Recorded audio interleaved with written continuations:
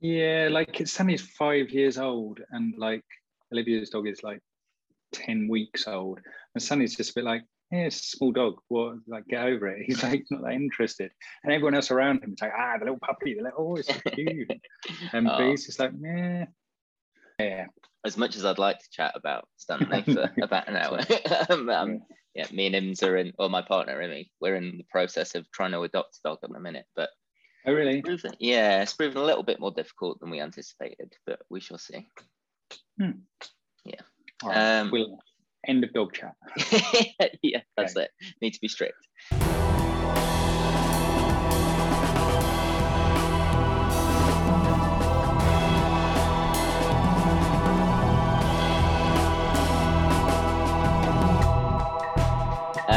Cool.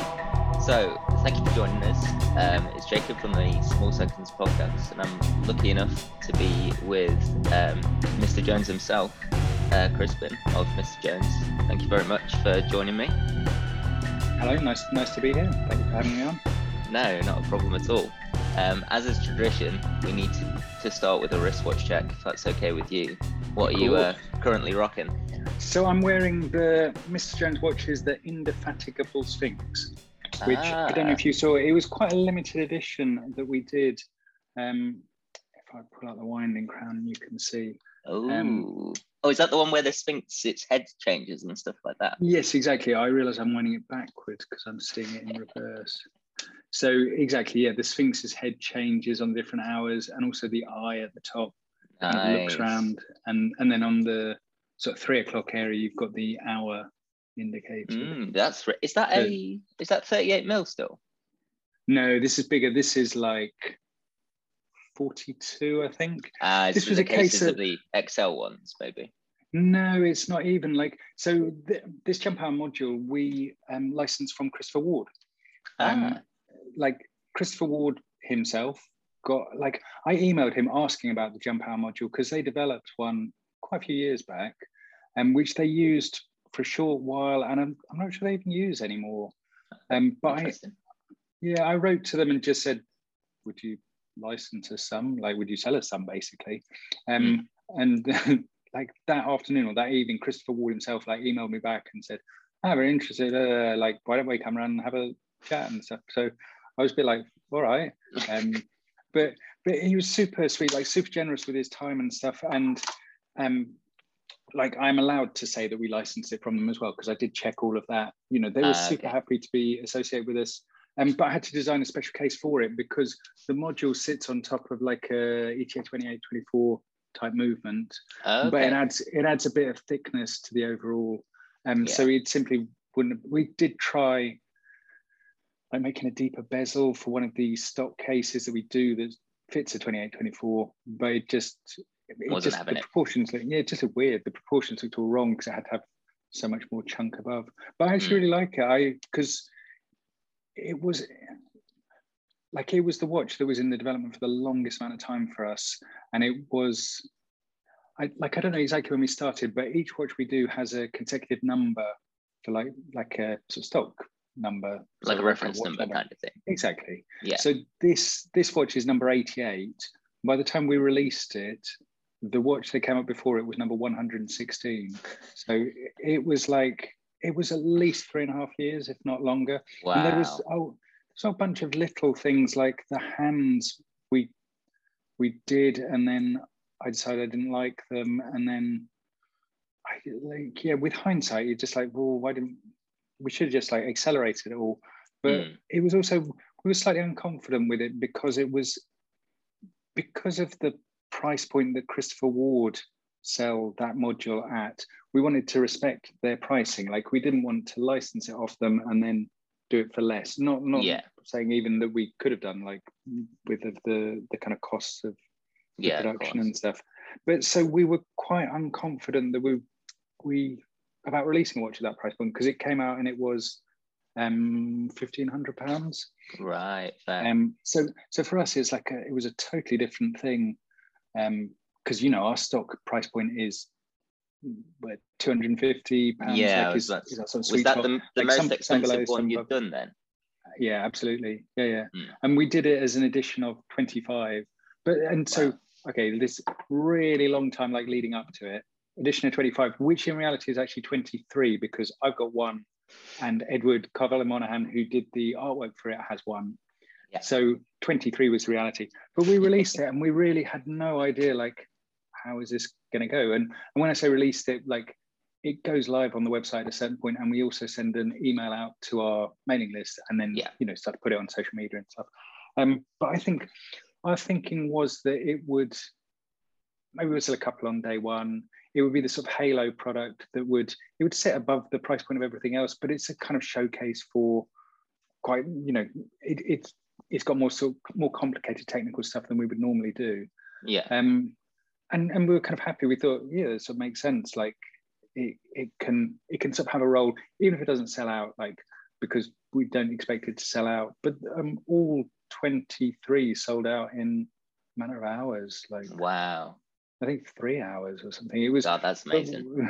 We were really genuinely like taken aback, because we thought it's so different from our price point. It's so different from what our customer base would normally be expecting to spend and stuff. So yeah, I mean, obviously really happy, and then it's a nice problem to have. And actually we are looking to reissue it. There's quite a long lead time on that Jump Hour module. So we will reissue a new version of it as part of our permanent collection in the, I guess, early summer, midsummer maybe. It sort of depends on.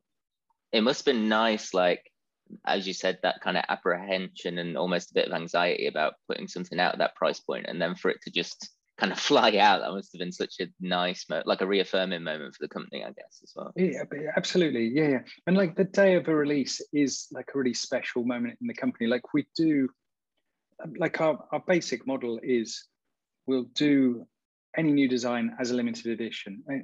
A sort of numbered edition of generally 100 pieces, sometimes 50, or in this case, like 25. Yeah. And we would aim at the start of the year to do 8 of those per year. So 1 per month, but we skip January, December, and normally August, or one of the summer months, just because people are on holiday and stuff. But so it's actually a really nice sort of moment in the year each time we do a limited edition release. Like there's a kind of build up to it. There's all the deadline coming, and we've got to get all the watches assembled and the photography done, and the story written up, and all of the sort of collateral material. And it's just a really nice moment, like that day of the release. And then everyone's always keen to know, like, how many is it sold? Like, because the releases always happen at midday. So people are always like asking how's it going? How many were sold? That must be, do you mainly do limited editions, or do you have some that kind of always being produced? Like how does that work with them? So each watch starts life as a limited edition. If it's popular, and popular is a kind of arbitrary measure, like it, because all of the limited editions sell out. I think all of the limited editions we've done for the last probably 3-4 years have sold out on the day of release. So all of them are popular, but we take a kind of view on whether we think they have longevity. Also, how many people email after it's sold out saying, are you gonna make any more? But the basic model is, if a limited edition is popular, then we update the design. Like we always think the limited edition is the kind of director's cut, like the first pass of the design, and then we'll reissue it with a slightly tweaked design. So anything we weren't 100% satisfied with on the first one, that's from our side, but also from almost all of the watches we do are like a collaboration with an outside artist or illustrator. So also getting their feedback, like what their feeling is. And also if there are comments on like our Facebook and stuff of things people particularly liked or particularly didn't like, for example. Yeah. So yeah, limited edition, if it's really popular, then it gets reissued and becomes part of the permanent collection. And then we keep making it for as long. So the reissued models, permanent collection, are not numbered. The limited edition models are always numbered. It's like, and it's been our sort of way of releasing watches since the very start. It was something that I kind of stumbled. Actually, I will rewind and give you like the early history of Mr. Jones watches, even though you haven't asked for it, but you're getting it anyway. There we go. Like, so my background is in fine art. I have a undergraduate degree in sculpture, and then a master's degree in a thing called interaction design. Interaction design is kind of creative use of technology. And I graduated from the Royal College of Art, where I studied that in 2000. So creative use of technology in 2000 was kind of a different thing than perhaps people might understand about it today. The landscape must have changed so dramatically since then, right? Like we were freaks within the college because we sat in front of computers all day, every day, and literally nobody else, like not even the graphic designers did that. And, you know, we were really, I think people thought we were, I don't know what they thought we did in there, like, because most people didn't have an email address, or if they had an email address, it was one they didn't have email on their phone, they didn't have email at home, but they might check it. Like, it's totally different world. But so creative use of technology, I was making, so after I graduated from that, I was making sort of one-off pieces for exhibitions and stuff that were sort of playful, sort of provocative things about our relationship to technology. So for example, I made a series of mobile phones that all sort of flipped the way you interacted with them to make them less annoying for the people around you. So this was like, so year 2000, mobile phone use like really mushroomed, and all of a sudden there were like lots of people like, you know, doing stupid things like on the tube where they're like checking all their different ringtones that preload on the phone. Like, it was just like the etiquette around mobile phone use just wasn't there, because people never had them before, and people were having these sort of loud conversations like on the bus when everyone else was silent. Just it was a really like intrusive sort of moment socially, you know, just in the sort of cultural life.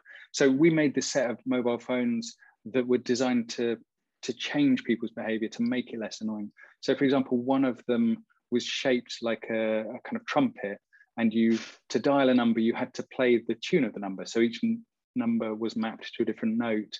So the idea being that it would make you very self-conscious about the act of dialing, because you'd have to do this sort of performance.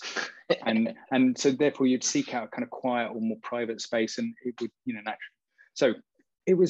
So when I say like creative use of technology, it wasn't like I didn't design an iPhone or like anything practical. I designed provocative objects that were designed to make people think about how we use technology, or what are the consequences of technology, perhaps. Yeah. So I did that for like 5 years.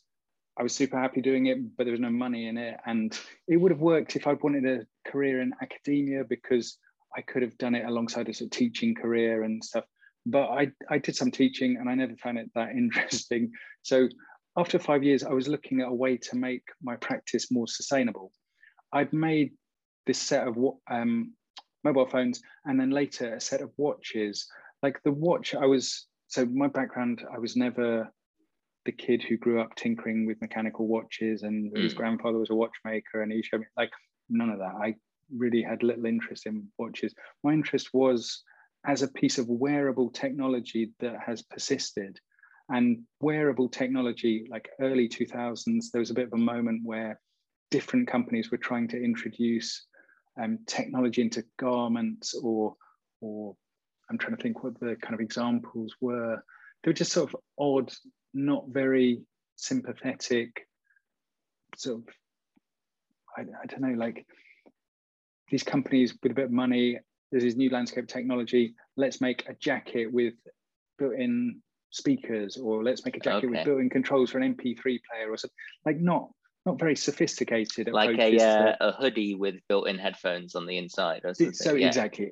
Yeah. This kind of thing, which, you know, it has its place, but it just wasn't that interesting. And I was really conscious at the time that, you know, if any technology that is 5 years old, like the pace of technological development at the moment, any technology that's 5 years old looks ancient, and 10 years old, it looks like, how could anyone ever have used that? It's ridiculous. But the wristwatch is really interesting because it's got at least 120-year history. And then if you include the pocket watch, okay, you send that back 400 years or so. Yeah. And that's really interesting. So a piece of technology that persists, but also that's worn on the body. And it's partly because I think a lot of the reason for it is that it's a piece of male jewelry, and men don't have many opportunities to wear jewelry. So it persists because it's so jewelry is not just adornment, it's like an expression of personality or taste or wealth, or like all these kind of it's kind of like deeply kind of personal, isn't it? Like, yeah, exactly. Yeah, it's a kind of personal symbol. Like it's something. I mean, I notice you're tattooed, and I would say like tattoos occupy like a similar sort of space. Yeah. It's kind of bodily adornment, and self-expression, and you know that your tattoo tells people something about you. You know, and on the most sort of basic level. So absolutely, I made this set of one-off watches that were, so I was trying to sort of flip the message of them a bit. So rather than them being conveyors of your status or wealth or taste, they told other things about you. So one watch had a built-in lie detector. So if it detected you were lying, it would flash. And the idea being that rather than a watch that, you know, told people you were very successful, like it's very flashy, it, you know, revealed something more fundamental about you as a person, like how truthful you were. Wow. So and I mean they were all built as like working objects, but so the lie detector was a thing called galvanic skin response, which is, it's a fairly primitive form of lie detection. It's basically, if you become stressed, you start to sweat a little bit more on the surface of your skin, and if you have, you know, electrodes connected to it, you can detect that change in sweating level and stuff. So it wasn't like I solved any engineering problems and like came up with some elegant solution, but it was a provocative thing to, you know. You weren't getting calls from the government to start handing them out on trials. Oddly not. Not quite. But so one was with the built-in lie detector. There was another one that alternated the time with the message, "Remember, you will die." And the idea with this was that it would be a bit more of a sort of grounding device. So rather than a watch that every time you look at it, you're sort of pumped up and you feel good about yourself, it maybe brings you down a peg. It kind of not quite undermines you, but keeps you grounded. A memento mori, isn't that? Exactly. Yeah, that's cool. So I made this set of watches as like one-off pieces. They were shown in kind of exhibitions and stuff, but they were quite crude looking objects, which was a deliberate sort of design choice, because I didn't want people to look at them and think, I like how he styled that watch. That looks very elegant. So like they look more like sort of, I guess, sort of placeholders or something. They're very blocky. But so they were shown in exhibitions and stuff. And I started thinking after that, maybe it'd be nice to actually make some of these as watches. As I say, I've been trying to make my practice more sustainable. So one of the things I was thinking was, well, if I could make products, then maybe I could sell them. And it occurred to me that anytime you go to a town where there's a market on, there's always a stall selling watches, like cheap watches. And I always thought it's ridiculous, because they're selling cheap watches that are designed to look like really expensive watches. And it fools no one. And it's just a really odd thing. Like, yeah, it's kind of daft. But I thought, okay, there's like this big capacity to manufacture watches. What might be an interesting product is this low cost manufacturing coupled with more sophisticated design. So not make a £20 watch that tries to look like it's a Rolex, make a £20 watch that tries to say something interesting, or like, you know, has some kind of, you know, some sophistication, but not in the you know, flashy watch mistakes. But so I started off just emailing different watch factories I found through Google, just saying, what's the minimum order? Like, you know, what are the setup costs? I knew quite early on that I wanted to do transparent discs instead of metal hands, because I had some thoughts about how I could put "Remember, you will die" on the face of the watch. So in the one-off sort of piece for exhibition, it was an LCD screen. So it showed you 12:06, and then the screen, it was on like a cycle, it would flip and it would read "Remember, you will die," and then it would flip back. But I thought, if you could print the word "Remember" and "you will die," you could make these two hands, like an hour, a minute hand, out of the letters of the word. So I knew I wanted to print on transparent discs. So I had, my basic questions were, what's the minimum order? Can you print on transparent discs? So I started off emailing, I think, 7 factories, of which maybe 3 got back to me. The second round of questions, like follow-up questions, quite quickly, there was only 1 factory that was emailing me back. So they kind of selected themselves. And the setup was 500 pieces is the minimum order. I could design my own case, which was another of the questions I had. I could make as many variations within the 500 watches. Like the 500 watches was really 500 cases. Then there were like cool. setup fees associated with each design, but there was no, like if I wanted to, I could make 500 one-off watches, but obviously it would have been expensive because the setup costs on each. But so I thought, my background's fine art, I'll make 5 100-piece limited editions, because I said, can you engrave like sequential numbers on the back? Yeah, of course, fine, whatever. So 5 designs, 100 pieces of each, seemed like a sort of manageable like entity. And it was at the time when the US dollar to pound sterling exchange rate was very skewed in the sterling side. So it was $2 was £1. And that's relevant because the factory was in China, but all the Chinese factories bill in US dollars. Okay. So it was a significant expense for me to do this initial order, but it wasn't so much that I'd be destitute if it didn't work out. Yeah, it wasn't going to break you. Exactly. It wasn't one that was just like, yeah, fine, I had to think about it. But equally, it wasn't like, okay, it's the end of everything if it doesn't work out. So 5 designs, 100 pieces of each. So one of them was a Remember You'll Die watch. There were some other designs in there, like there was one called the Decider, where as the seconds tick round, you could see the words yes or no. Yeah, I've seen that one. That's one's cool. Okay, I watch to help you make decisions and stuff. Yeah. So I released them in June 2007. And when I say released them, like I had some small profile from these kind of one-off exhibitions I've been doing. I built up a sort of mailing list of journalists who were sort of in that area. So I built a website. I sent an email out to the mailing list such as I had. And yeah, somewhat to my surprise, like they sold quite well. And what happened was by, I think, September, the Remember You Will Die watch had sold out. There were very few of the Decider, and the other 3 models were less popular, but were doing okay. But I thought, okay, great. The first one sold out, so now people will order some of the others, because like 2 of the models really didn't sell that well, and I've got quite a lot of them and stuff. But they didn't. They kept emailing saying, when are you going to make more of the Remember You Will Die watches? Yeah. And I thought, because I thought it's like, I'll make the 500 watches. It'll be this kind of art project. It'll be this, so that will be it. I had no sense of that's the first set, and then I'll do a follow-up set of watches. I thought that would be a thing, and then I'd go on and do something else, some completely different product that I'd make a set number of and release it and sell it. And that was kind of my model, because I was thinking, like a fine artist, I was thinking, okay, this could be, I do different products from different sort of areas.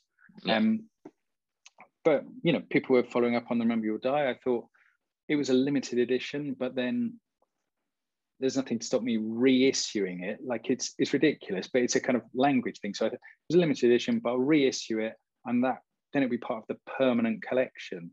Yeah, like it's kind of a. You just kind of like strike the number on the back, I guess, and now it's like a production watch, right?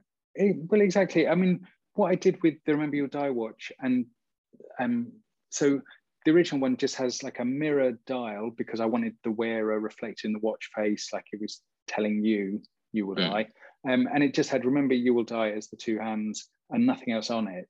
So for the reissue, I printed like hour markers around the edge so you could read it a bit more easily, and just tidied up a few small details on there. And then, it no longer had the number 27 of 100 pieces engraved on the back. But actually that became like quite a good model. So then the following year, I thought I could do some more. So I thought I'd do another 5 designs, 100 pieces of each. The ones that are popular, I'll reissue into the permanent collection. The ones that aren't, we'll just sell through and like move on. And essentially that is still the same model that we use now. And what's nice about it is it allows us to be really experimental, because we've only ever made 100 watches. So we don't like if you had to order 1,500 watches, then you could be a lot more cautious about how the design looks. Like maybe you do some test marketing, or you do some focus group and you show it to people and you get their feedback. And I always really wanted to avoid that, because I think our strength as a company and as a brand is that we'll make something that no one else would make, that no one else would consider making.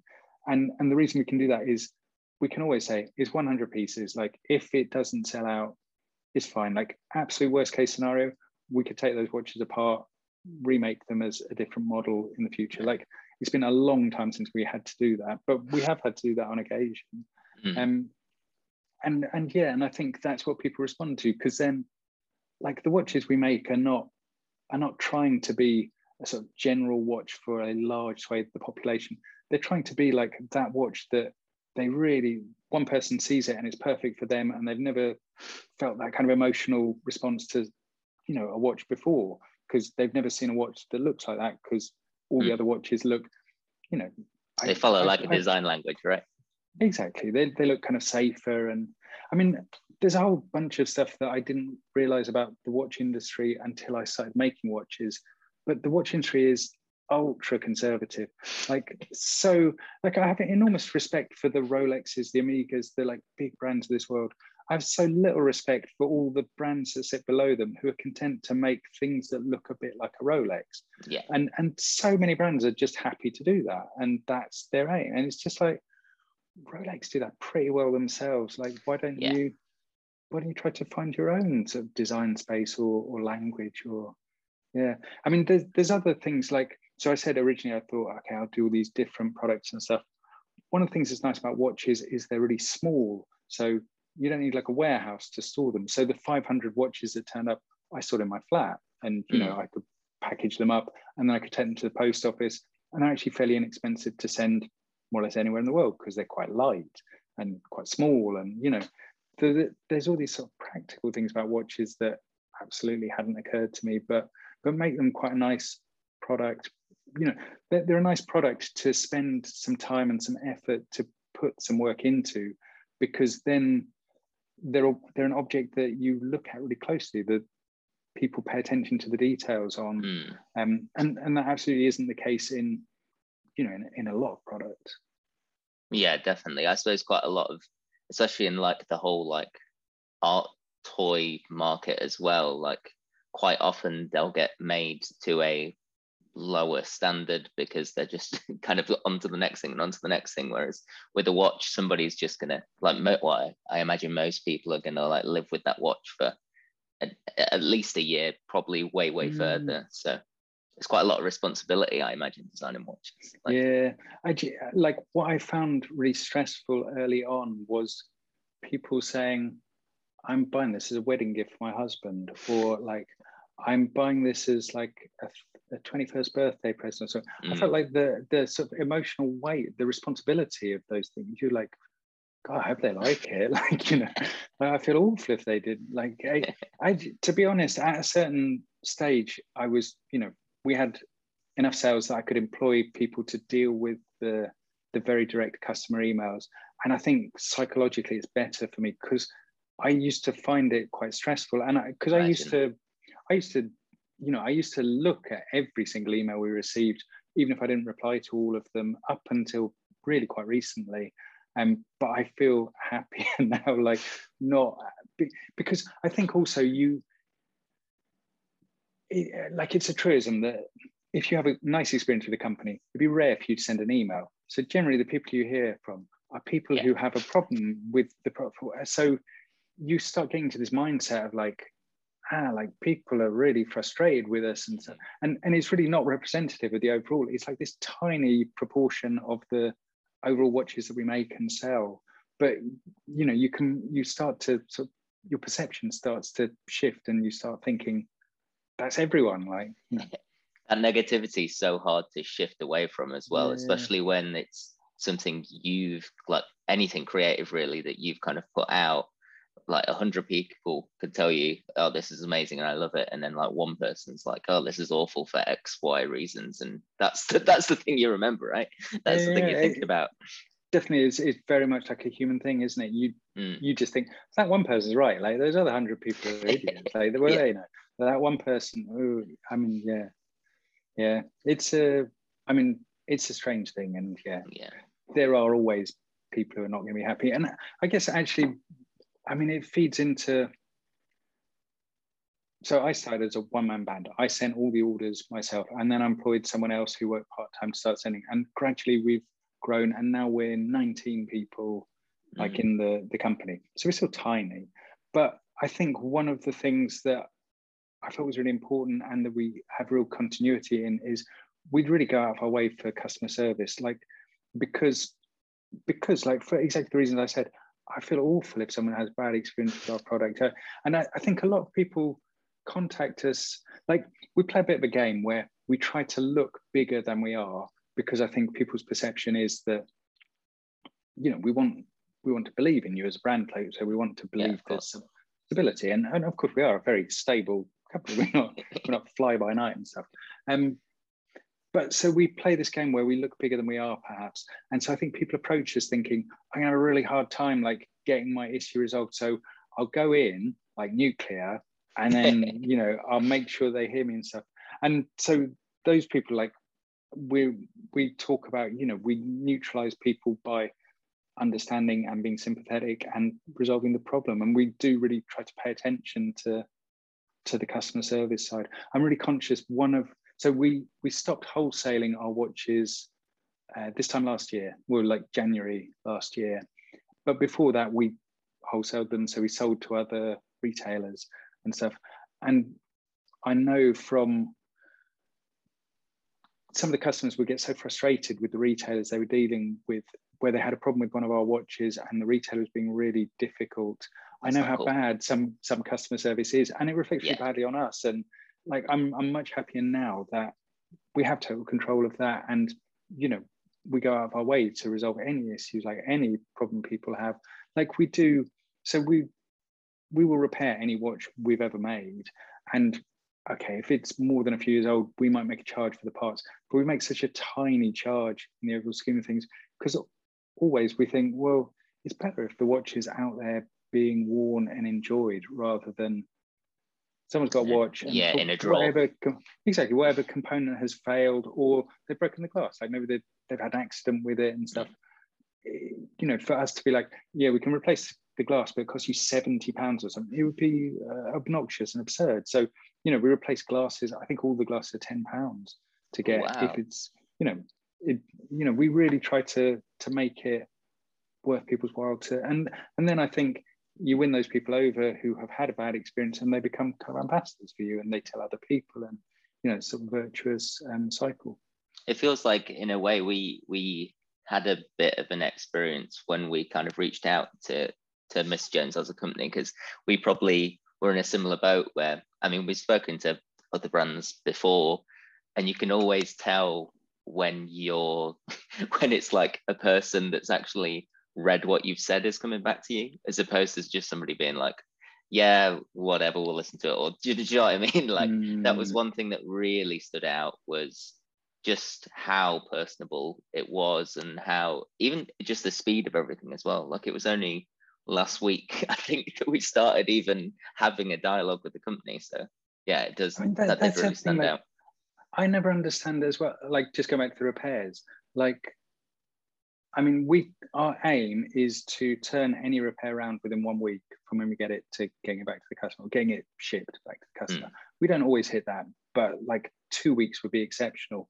But you look at big brands and I don't know, I just don't understand it. Like, if you send a watch to some of the big Swiss brands, you're looking at 6 months before you get, and it's like, what are they doing with it? Like, how is that possible? It doesn't make any sense to me. To me, that's just really bad customer service, because that's like, okay, I get it. You're a big brand, so there's many more watches that come back for you for repair, but that means you employ more people in your watch repair section, like, because you're a big brand and you got a lot, like, I don't get it. Like, I maybe I'm not a sophisticated enough businessman to understand why a 6 month waiting time, because I just think that stuff gets around, and then people are like, don't want to invest in this brand. It makes kind of negative connotation with it. Like, you hear that about a brand, and then you've got this slight negative thing, and you might.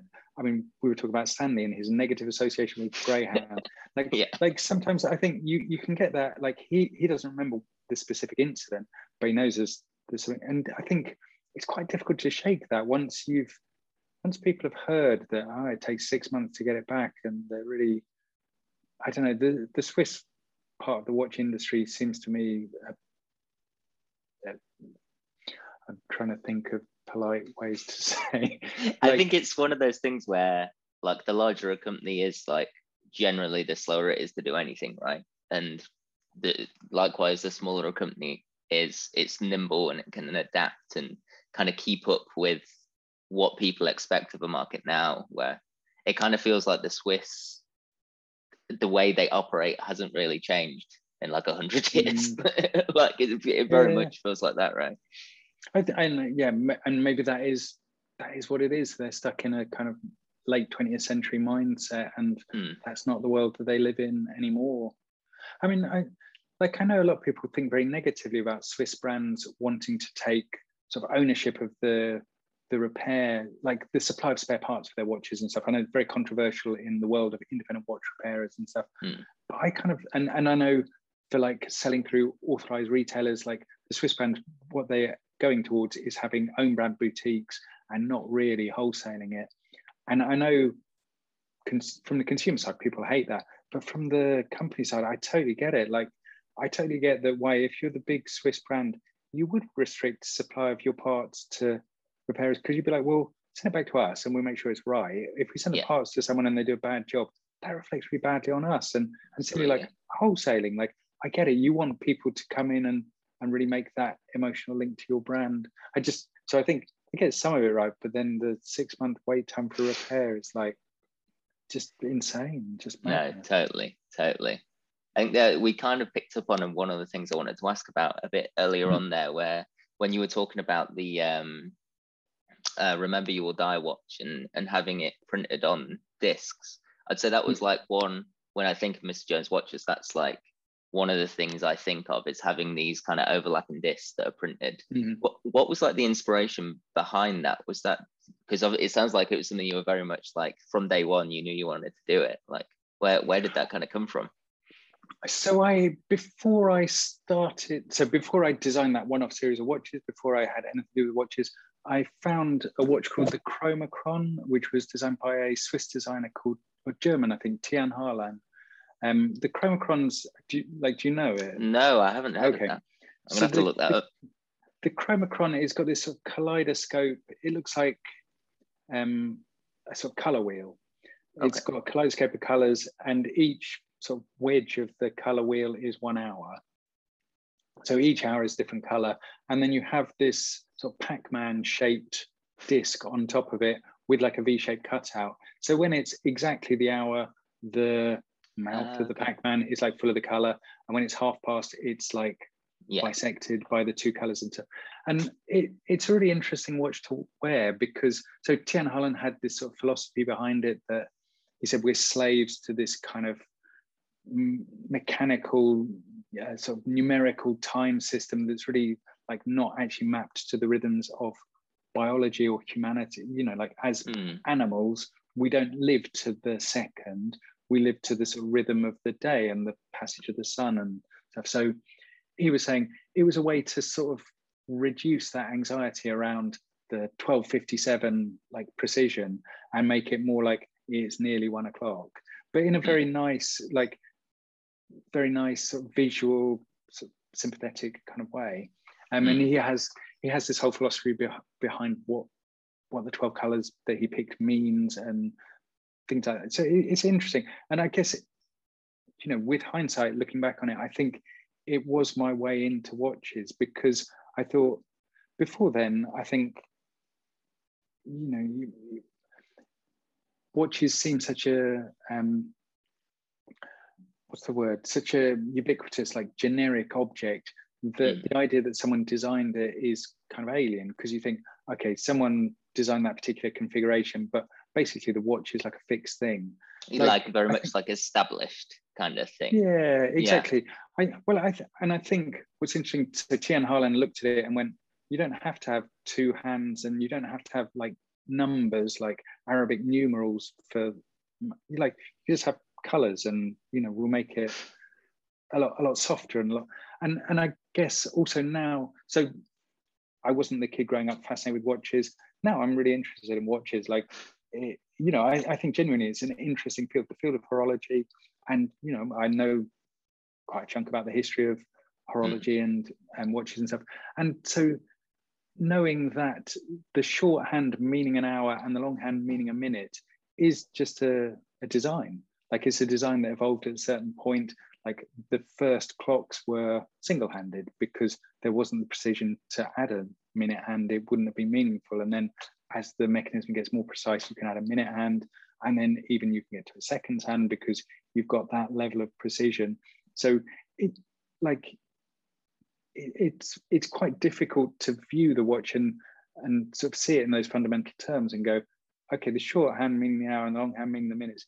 It's just a thing. It's just a design. It's like a design of, a plurality of different designs that could be done. That's really interesting. Yeah. Like, one of, slightly related, there's this Norwegian product designer called Knut Iran, who was, so he went, I think he was Norwegian anyway, but he was one of the sort of early to mid 20th century, like, first industrial designers, amongst first people to call themselves an industrial designer. And the early industrial designers, he designed everything. He designed like a cruise ship, he designed cutlery, he designed like absolutely everything. Wow. He turned his hand to. But what's really nice about him is he worked for Philips for a while, which is how I came across him. I worked for Philips for a short time. Like, not that we overlap, like, he died many years ago, but at one time when I was at Philips, they sold off a lot of old books from their library and the site that I worked. So I bought all these books on sort of history of Philips design. They were kind of vanity published books. But so I'd never heard of him before, but I became, fascinated because I got this monograph on him. But one of the things that he did which was really interesting, was he would buy a car and then he would take it to his coach builder in Italy, and he would get them to like build him a new bodywork for it, like how he wanted it. And he designed some beautiful cars as like one-off pieces. And I guess what I like, that to me was a revelation, because he could kind of look at the car and go, yeah, I like it, but this is just a starting point. This thing that I've bought, what I'm going to do is I'm going to redesign it, and I get someone to like build that up, and then I'll drive it around it with the car that I want. Like, it's incredible. Sort of, I mean, obviously he had the money to do that. Yeah. And he had the connections. Like, I don't know, who's the coach builder you call up in Italy where you're like, I've bought this, I don't know what. He would start with kind of American, sort of those cars with the big fenders on the back, but then he would completely redesign it, and he'd lower the suspension, he'd change it. Just like, that sounds mind awesome. blown. Like, but interesting that he could see that as, yeah, that thing that I bought is like a starting point, and I'm going to make it the way I want it. I think that sort of freedom to manipulate, I guess it's kind of hacking, really. He could see a car and go, yeah, I like it, but I'm going to hack this, and like, I'm going to make it work for me better. I guess digital technology has allowed a lot more people to do that. Like, to do that with physical objects is quite difficult, but to do it digitally is kind of more straightforward, or I guess lower cost, maybe. Yeah, well, it's I think that's one thing that you come across very quickly when you start getting into watches, is like the endless and vast scene of like watch modding and stuff that is like, I think that's, like you say, it's easy to do something digitally, but there is something different and just inherently, I would say, more appealing about physically altering something and knowing it's like the only one like that, or something like that. I genuinely, like, I am fascinated with the kind of watch modding community. I don't love I really want, like, basically they're like, I want a mid-50s Rolex, I'm going to buy an imitation one, and then I'm going to like age the case and age the dial. I mean, there's some ingenuity that goes into the processes, and like, it's fascinating to see. But I guess I'm kind of more interested in some of the, I've seen some really interesting off-the-wall designs for smartwatches where, because it's digital, it's really easy to totally change the time representation. And I think that's a really, fascinating area. But it somehow, it doesn't have the same value as the physical object. Like it's nice, and I'm kind of really intrigued to see it, but I never feel the desire to like own it or to handle it or to like buy a smartwatch and download it onto it. Like it seems quite I don't know, cheap somehow, or disposable, I guess. Yeah, well, it's just like the same way of like, I guess, like comparing like digital art to an original piece, right? There is just, I think we're like a tactile creature, so we can appreciate something that's there way more than a representation of something on a screen or something like that. So you're not into the NFTs then? As I was saying that, I was thinking about that. Yeah, I haven't quite dipped my toe into the NFT world yet. But I think ultimately that's why I think the whole NFT world is a bit of it's like a Ponzi scheme, really. It's like you need more people to come in at ground level to keep the market buoyant and stuff. I think you're right. Like we're not tactile creatures on everything. Like I think some things you can maybe just possess digitally, but I think on the whole we are. Like we want the object, or the real value is in the actual object. The idea of owning an NFT of whatever to do with the watch world, or it's like I think there's already because there's that Bored Ape, I think, is like the big one, right? And there's already one where it's like just pictures of different watches, like they look like a Royal Oak or something, but it's like an NFT version. And awesome. I don't know. Yeah, I don't know. I sound a billionaire with too much time on their hands. Yeah, that's it. I don't know. I mean, hopefully they do something. I think it is interesting, and hopefully something interesting comes out of it, but I haven't seen anything that's kind of captured me, I guess, yet. Yeah, I agree. Like it's interesting as a sort of cultural phenomena, but in terms of like wanting to get involved myself, because there were, I've had conversations with people where they're like, why don't you do NFTs version of your watches? Like, I'm like, because no one I know would ever want to buy one, and like, I just don't see the value in it. I mean, I guess in the same way that, actually, we did dip our toe into doing some smartwatch versions of our watches, which was kind of interesting because we could do some animations and stuff that wouldn't be technically possible with the real watch. But like I say, they seem so disposable and like, like you can, I think, so we did it in partnership with Facer, who are one of the big watch face download sites for smartwatches. And they sold them and we got like a percentage, and it was an inexpensive thing if people wanted to buy one. But it just seemed so like it's inexpensive, it's disposable, it lacks the quality of the actual object. And I guess it lacks the kind of the ingenuity of, I guess what we relish as a challenge is to map a design to the watch face and, make it work within all the constraints that we have to work with. Yeah, I suppose it's like, I know with a watch that you've got on the website at the minute, the Promise of Happiness one, where the stripes are in like the tiger's body and stuff like that, like doing that digitally obviously would be so much easier because you would just animate it. But again, you're losing, I don't know, it's like, for me, like I would say wristwatches are like the closest you can get to magic in the world, like in terms of like looking at it and it just kind of works, especially like automatic and stuff, like they just go, right? You don't really need to do that much.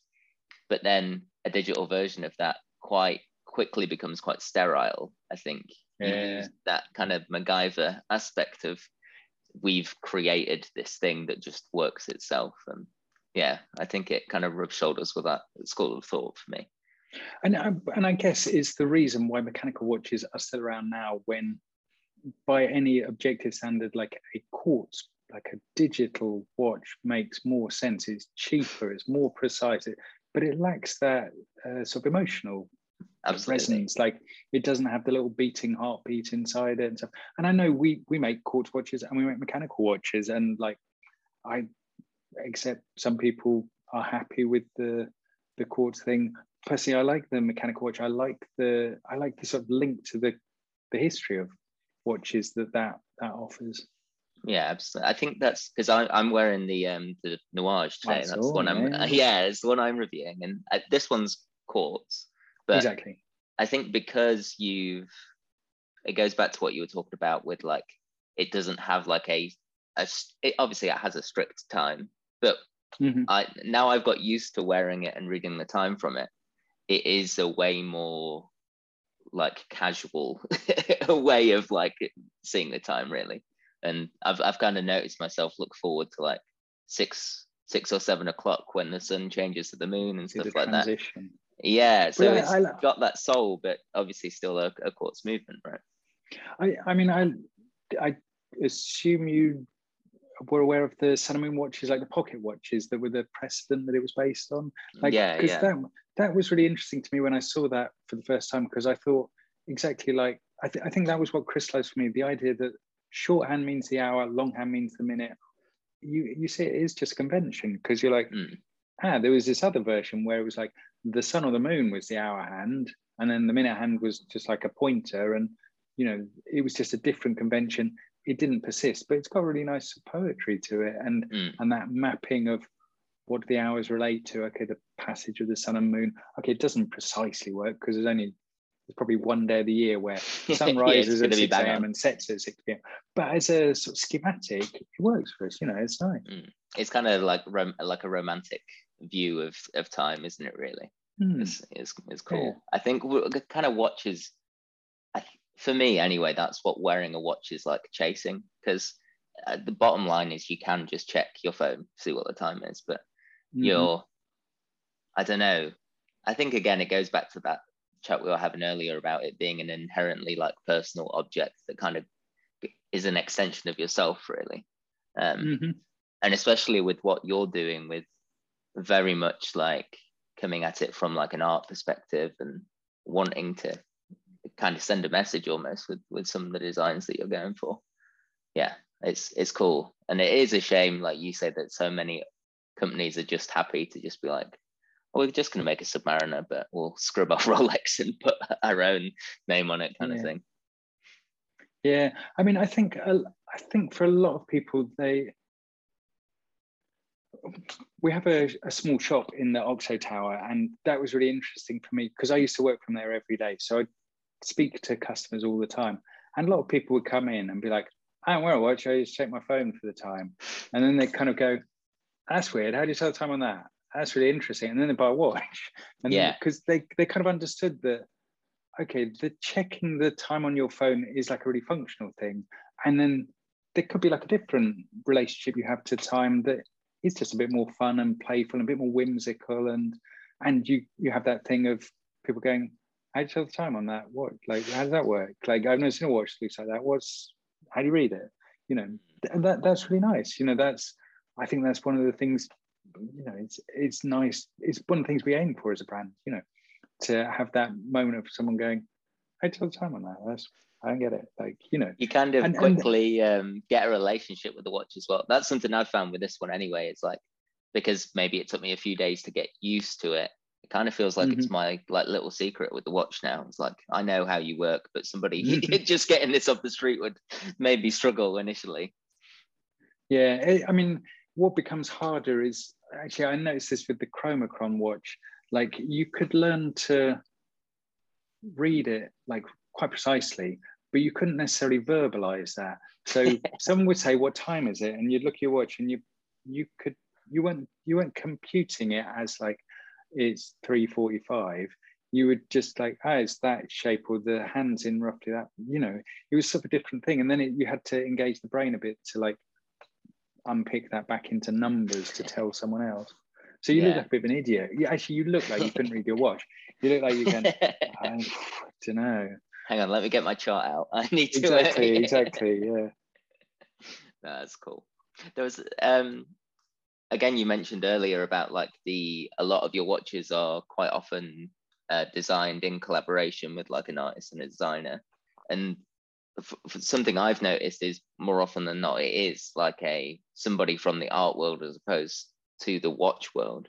Was that like a very conscious decision that you wanted just, again, a bit of difference really in what you were making?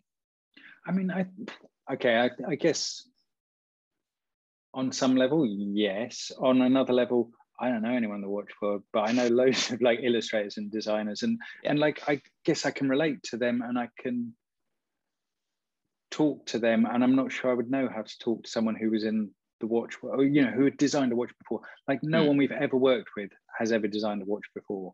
I'm pretty certain on that. That's really cool. I don't think, and that's nice for them as well, because they're like, oh, interesting. I never, something completely different, amazing, you know, and that's kind of rare if you're like an illustrator or a designer and stuff, like, and your world is like applying your designs to different objects. Like a watch, I guess the watch is nice because it has an animation to it as well. It has like things move on there, so it's not a static object. So it's not as simple as I do a drawing, you print it. Like, you know, it needs to have consideration to that sort of third dimension, the fourth dimension, isn't it? The motion over time. That's really good. Yeah, like, oh, sorry, you go. No, I was just going to say, like, there are sort of interesting sort of staging posts in the history of us as a company. Like the first part is when I first started it, I thought, Mr. Jones Watches, that means I design all the watches, and that's a really important part of it. And like I design everything because, you know, I was full of like, this is my world. This is what I do. It's ego, you know. I was full of ego for it. Like, and after about 4 years of doing the like 5 watches a year, I was flagging. and the watches that I designed were quite text based, because that was sort of my interest in this sort of quite straight message, like remember you will die. Like that was kind of my thing. I mean, I did do the Sun and Moon watch, the first one that New Age is based on, and like I did try some other stuff, but I was quite text orientated. So after 5 years, I did a set of watches where I collaborated with a different person who had an interesting relationship to time. So still, I couldn't let go of it. It was still like me, but with someone else. So there was like a musician, there was a sportsman, there were like a comedian, and you know, different people have very like fine-grained association with time. I thought like the comedian, the association with timing, it's really interesting how their skill and craft in delivering a joke really depends on a really fine-grained understanding of how to pace things. So the watch that I designed with the comedian was called The Last Laugh, which is one we still make now. And that's the one where you have a skull, and the upper row of teeth show the hours and the lower row of teeth show the minutes. And that for us was like a shift, because that was the first watch we did where it was kind of an image and the time telling was integrated within it. Like this is also retrospectively, I can look back and go, okay, like it takes a while to understand what it is that you're doing. Yeah. Because now one of the things that we really try to do with all of the watches is to make an image with the time telling aspect integrated into it. So like the skull as a motif on a watch, super common. Like you see loads of companies that will print like a skull on the dial, but then they'll stick like the short hand and the long hand and like conventional hands on it. And so it just seemed really clumsy to me, because it was like, it's just like putting a clock on a piece of art, basically, isn't it? Exactly. It was just like, you haven't really worked with it much. You've just gone, skull, watch, join, like, you know. Exactly. So but I think so my set of watches very text based. Now I think my role, and like it's not only me, I said there's 19 of us in the company, we review collectively all of the designs and discuss them and feed stuff back to the artist. But I think our role is really as editing those designs that come in and working out ways to adapt it for display on a watch. And you know, Mr. Jones Watches started in 2007, so it's like a 15-year arc to get here, and I'm quite happy with that now. Like I think at a certain point, actually my girlfriend said, like, when I did the first set of collaboration, so I couldn't quite let go of it, but then I asked a friend to design some watches, and that was kind of, and she was one who kind of observed. She said, "It's still a Mr. Jones watch if someone else designed it." And I was like, "Well, yeah, like we'll like our approach to it is the kind of thing. And I think actually, you know, that becoming comfortable with that has been like an important sort of thing for me to get used to. And yeah, I suppose yeah, that if you weren't doing that, you wouldn't have such like a massive variety of what you're producing, right? There's only so many things that one person can come up with and design, especially when you're confining that to such a small surface on a wristwatch. So exactly, having the doors open has meant that you've been able to do such different things. Definitely. And like we have been really lucky. Like, I think there's two things. There's like in the world of graphic designers, there's a saying like, good clients get good work.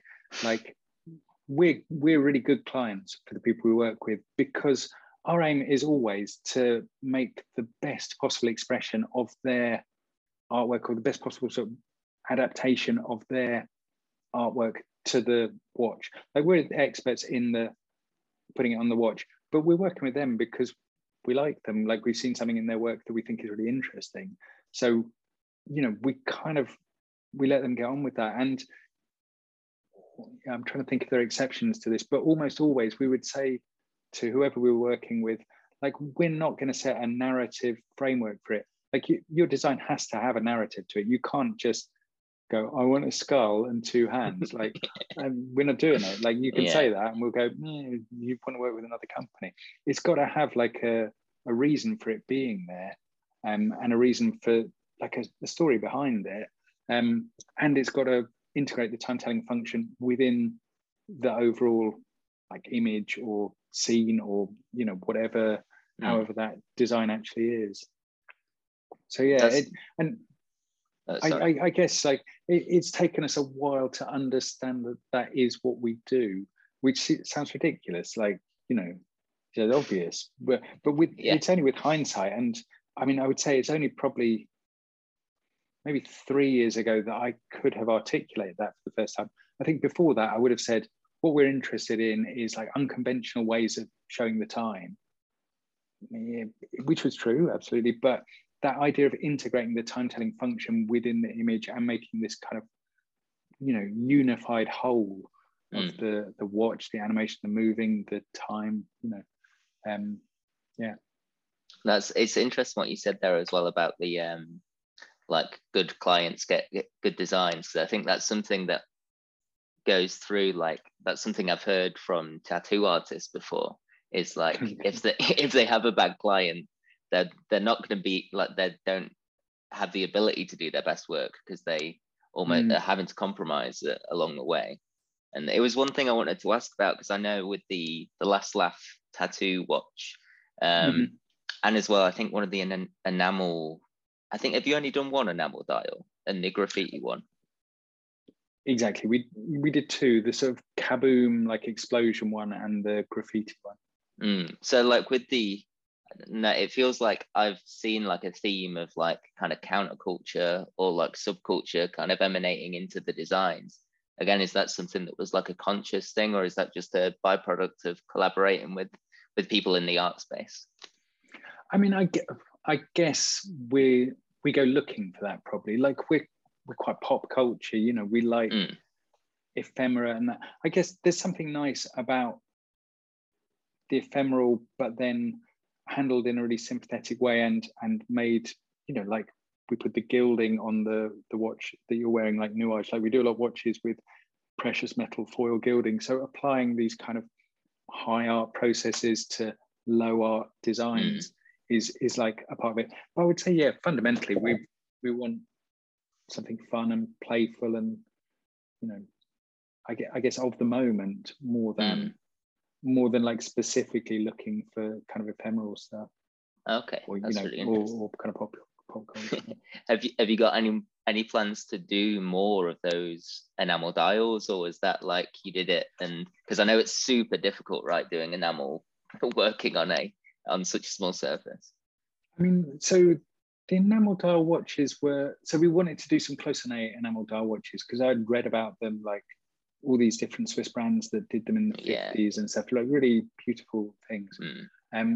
and that was at the moment where, so I said there were some shifts in us as a company. Like one of them was when I stopped designing all the watches. Another was when we started producing in the UK. So the first 5 years or so, all the designs would be originated digitally here, and then we'd send to the factory in China. They'd send back a sample, we'd make a few tweaks to it, they'd do the production. At the beginning, the sort of timeline of we sent the design till we get a sample was 10 weeks. And after 5 years, just because the factories got busy or whatever, I don't know, like we were working with different factories during this time. That mush like grew to like 6 months. So Wow. we'd do a design, we wait 6 months, get a sample, we spend half an hour making a few changes, like, does that work a bit larger or whatever? And we'd send it off, and then we wait 6 months to get the watches back. And it was like too long. So I visited the factories for the first time in 2011. And I saw like the desktop pad printing machines that they were using for printing the dials. And I thought it looked cool. I thought it looked really nice. And also it looked like I think before that, I'd not given much thought to how the components were printed. I guess probably if you'd asked me, I'd say that I think they're silk screen printed maybe, or I don't know. It really didn't engage me. But seeing the pad printer and seeing the kind of sort of precision of it and the small scale, and you've got the ink and stuff, like it was quite like being at art college. It was like, nice, great. We get to like mix up the colors and stuff. So I thought, okay, we'll start sampling the watches in the UK. We'll do that first round, and then we'll send off the design once we're super confident, and we'll just do straight into the production. So we cut out 6 months of that 12-month cycle at a stroke. But what we found out quite quickly was if you're printing one watch, you might as well print a small run of them. So then we started doing these sort of micro editions, like 20 pieces, 25 pieces of a design.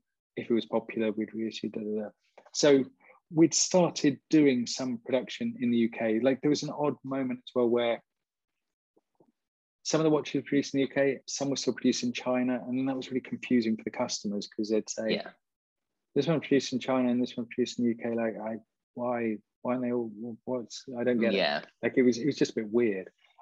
But so we'd start producing here.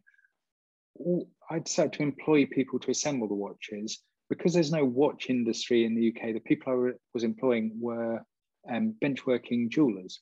So there were people who used to stone setting, small like hand work at a jewelry bench. Like I say bench working jewelers to differentiate from, there are a lot of jewelers who will just design on screen and send it out, and like, they're not making stuff by hand. But so Elena, who still works for me as the production manager now, she was really interested in enameling, and she was doing watch assembly. I was talking to her about the Closonnet dials.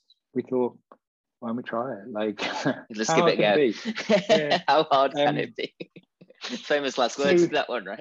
Well, it was a bit, but then it was like a nice challenge because it was like, so we were printing dials. It was like another way to make a dial, and it had a sort of logic to me because, like it was just a different way to get an image on there. It was nice because of the kind of the history and the associations and stuff. So Elena went on a course in like a basic course in enameling, and then we bought an enameling kiln for work, and all of the Closonnet dials are her work.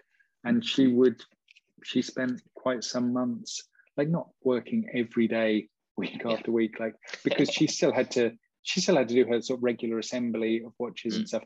But there was enough time within her working week to do some, to dedicate some time to that. And yeah, so we made 2 watches.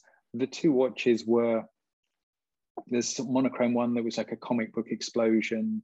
And there was quite an early piece of American graffiti that we adapted for it. And both of them were quite conscious decisions to make very ephemeral designs as Closonnet dials, so they persist, they would last forever, they're kind of permanent because they're fused in glass and stuff. But so those 2 designs that we released, and we made, I think we only made 1 of each. Wow. We might have made 2 of one of them, but like the one was the end of a long line of rejects because that was kind of the nature of it. So Elena remade the comic book Explosion dial probably 4 or 5 times, and each one was at least a day's work, because all of the bits of wire had to be shaped by hand. It wasn't like if at the end of it hadn't gone right, you could take it back a step and start again. It was gone. Like, yeah, this is just done, isn't it? Yeah. So she got really good. Like, she was essentially doing the same dial over and over again until she got it right, which she enjoyed doing. And she did a really nice job on it. And now Elena has different responsibilities, because she's a production manager, so she is in charge of overseeing all of the printing and all of the assembly. Because she's been with me for 5-6 years, maybe now. I'm sure she would love to make some enamel tiles, but I'm not sure that there's really the time in her working week to. That's fair enough. Yeah, no. Well, if it does happen, you've got one ordered here, so I'm going to be first in line for one of them. I just think especially the graffiti one, because of that like juxtaposition between like the subject and the medium is so interesting, and especially like with something like graffiti that quite often is seen as a not very like city councils, I imagine, on the fondest of graffiti. It's so nice to have it in such a classical medium. I don't know, there was just something about that really got me. So yeah, to be fair, the graffiti one came about because I bought this very thick book called The History of American Graffiti, which is fascinating, and it's fascinating to see. So the first tagger, and I'm not a huge fan of tagging generally, but it's interesting as a sort of cultural phenomenon, is a guy called Taki, who used to be so he worked in New York. He was like a sort of courier. So he would go around to all different parts of the city, and he'd be like hanging around waiting outside offices. So he used to write his name everywhere just because he was bored and stuff. And then other people would start to see it. And, I think he was doing it to kind of mark where he'd been. So maybe when he walked by, he was like, I was here before. But, it was like his way of sort of marking the city. But then other people would kind of copy him, and then like tagging became a thing, and like trying to get your tag in all how many boroughs there are in New York became a thing. And then it became sort of more artistic, and essentially like all of the graffiti that came out of New York was tagging, basically. It was writing your name, but rather than just writing your name, it became more floral in style, and then it became more decorative and like colorful, and then on the side of tube trains and stuff. But yeah, really fascinating, to sort of to kind of read it through. And so I happened to be reading that at that time. We were working on it. I thought it maps really nicely. Also, because the comic book one was monochrome, and we wanted to have one that showcased a bit more kind of color and stuff. No, that makes sense. There was sorry. I was just going to say, I guess at that time as well, a bit like I was saying about the Indefatigable Sphinx, our core price point is so much lower than that we were really unsure about going into that space. I guess also, if I'm honest, like now Anordain exists, and I feel like they do a really beautiful job with enamel dials. And I feel like we would look a bit like we were like, we've seen what Anordain do, and we're going to do go with that. But B, I think it would take us an enormous amount of time and effort to get close to their quality. And I think, in the same way that like Rolex are very good at making Rolex, we'd never try to make something that looked like that. Yeah, that makes sense. And Anordain are very good at. Yeah, it's kind of like giving them like the respect and the props they deserve, right? You're never going to do like one of their Fume style like enamel dials. Yeah, exactly. And I think they're beautiful. I really like, I really like that they're a British watch brand like us, a young British watch brand like us, but they've come along and they actually make some part of it themselves, I guess, is really the bit that I respect. And I kind of wish there were more, like, that sounds like I'm dissing the people who don't make their own stuff, but I guess it's one of the things that I like. Like, I like the kind of craft aspect to it, and I like the sort of physicality of it, and the printing and that kind of side of it, and like the process of it, right? Yeah, exactly. Yeah, That's cool. And every time I've kind of gone on the Mr. Jones website, something that always sticks out to me is that little tab for the vintage watches. Is that something you've always done alongside Mr. Jones, or is that like very much a passion project, or how does that like interact with the brand, would you say? It's an interesting one. Like, so I told you I was never fascinated with watches growing up. I became more interested in 2011. In 2011, I started going to evening classes in like mechanical watch repair. So it was run at the Epping Forest Horological Centre, which is not the easiest place to get to. So it's quite a amount of dedication to get there. But when I was making the one-off pieces for exhibition, I was doing my own electronics. I was designing circuit boards. I was soldering them. I was like debugging. When I started doing mechanical watch repair, and I'd stopped doing all of that because now I was like designing watches. When I started doing mechanical watch repair, it was exactly the same sort of bits of the brain and hand skills and stuff. And so I naturally could kind of gravitate towards it because I quite like that focus and concentration. And what both mechanical watches and electronic circuits have in common is that they either work or they don't. Mechanical watch works or it runs like shit and, you know, it's not properly serviced. Similarly, like a circuit board, it either works or there's something fundamentally wrong. So that sort of concentration of working on something, problem solving, like debugging, which you do in mechanical watches as well. You know, I really liked that sort of concentration. I kind of missed it. So I started doing that in 2011. And then, you know, actually at the start, I tried to service one watch every week, which is actually fairly unambitious as like a schedule for learning watch repair. But you do that for 2 years, you've got 104 watches. Wow. And really the vintage part of the website started off because, like, okay, I mean, I probably the 104 watches, like, I mean, I don't think I ever quite got to 104 watches because probably I wasn't that disciplined. But, you know, there's only so many times that you can work on a really low cost watch and you start thinking, it's quite an investment of time and energy. Maybe I'll get like a slightly nice, and then you end up with like 20, 30 quite nice watches. Like, I'm not talking worth thousands of pounds. I'm talking sort of a mid-century, 20th century Longines or something like that. Nice movement, nicely made, but it's worth a few £100s. But so I was ending up with like a lot of watches at this sort of price point. And I thought, I sold a bunch of them through eBay and stuff, but then I thought, I'm paying fees to eBay. Why? Like, they could exist. I've got my own platform already, right? Exactly. And I was a bit self-conscious about it at the start because I thought it doesn't really map to what we do. Like, certainly the early part where it was, I was really buying watches because I wanted to learn to, you know, service them, to fault find, to replace the necessary parts, to identify the problems there. So they weren't the most interesting watches. Now I'm a bit more particular and I do try to only put watches on our website that have some like interesting bit of history, or there's always a reason to them. If I've got a watch that I've bought purely because, you know, I wanted to learn that movement or something, then probably that gets disposed of through eBay or ends up in a drawer, or, you know.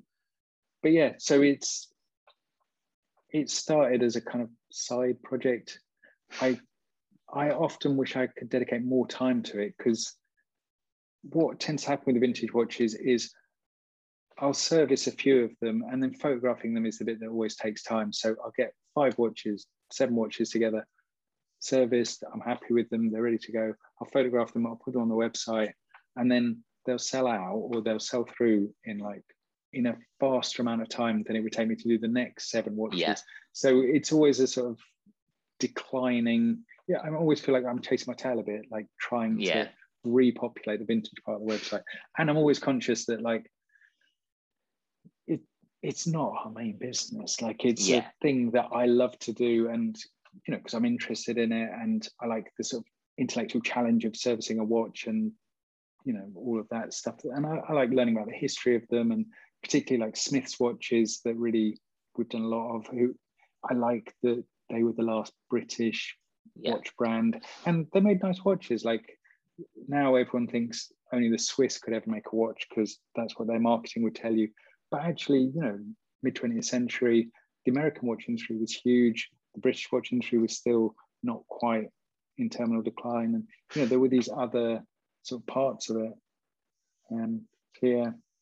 I think in a way that I know you're saying, obviously it's very much like kind of conscious that it's not part of what you do. I think for me, before I would like really knew like anything about Mr. Jones, I think I'd like seen, I think it was the Perfectly Useless Afternoon was like featured in Hodinkee or something like that. And I was like, oh, that's interesting. I'm going to have a look at this company. And like, I was looking through your stuff and then seeing that you had that vintage watch kind of segment and like having a troll through that, it almost like, I don't know, it kind of gives a bit of, I don't know what the word would be, almost like prestige. Like, I think it's hard for a modern company to kind of come out and compete with very much the established like watch world. So it kind of gives like, I would say it kind of gives credit to what you're doing, especially because it's so vastly different, but you're showing that you have that respect for the watchmaking side of it as well as the design side of it. I guess so. Like, I guess traditionally designers who've come to the watch world haven't really invested much time in understanding about the watch. They've come in, they've designed something, and they've kind of, whatever movement goes with it, they don't care. They're not interested. They're like, whatever. Like, and I agree. Like, I think it's interesting to hear your thoughts on how they interact, because I guess in my mind, I always think they're quite separate. I always imagine that the portion of people who come to the vintage part of the website, they like come there and go straight. Like, I don't imagine there's a lot of overlap. Oh, interesting. I don't know, I never, like, obviously the number of customers who buy vintage watches from us is very much smaller than who would buy the Mr. Jones watch. So I don't know, It was one of those things that for me, like, if I was like umming and ahhing about it, for me, seeing that you have that vintage watch side would definitely make me feel far more comfortable purchasing one of the modern ones. Yeah, definitely. That was like the first thing I thought when I went on the website. Actually, I was like, now you're making me think. People like look at it and think, it's really cynical, smart, like marketing thing. They're making this association in people's minds with these kind of because like what I like is sort of mid 20th century Swiss brands. I think there was a real high point. Like, Switzerland in the Second World War obviously was neutral, and I always get the impression that the watch companies spent most of the Second World War in R&D, like working on new stuff. And then there's this sort of blossoming through the 40s, 50s. By the 60s, I sort of lose interest a bit. But, the vast majority of the sort of watch landscape you see now, the Rolex, like iconic models, the Speedmaster and stuff, they're all from the 50s. Like, it was this real, like, flowering of kind of creativity and the technical ability that they had for the manufacturing, and like it was all these kind of parts coming together. My interest is like less in contemporary sort of Swiss production stuff, because I feel like fundamentally, like, you've got like everything was done then, and now you're like pushing on the edges a bit. But yeah, I do have enormous respect for that period, and I think it's easy to be kind of rude about the Swiss, and like, like everyone hates the sort of Goliaths. It's easy to easy to punch up, right?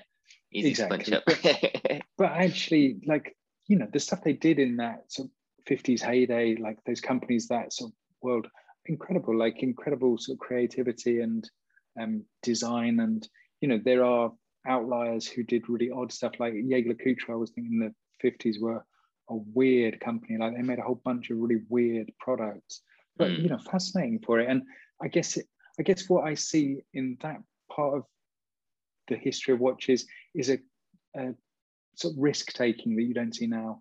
It feels like now everything's much safer, and it feels like there are layers of bureaucracy and stuff. It feels like in the 50s they were like, should we do this? Yeah, why not? Let's give it a go. Or like Zenith, like, let's make a 30mm chronometer grade movement.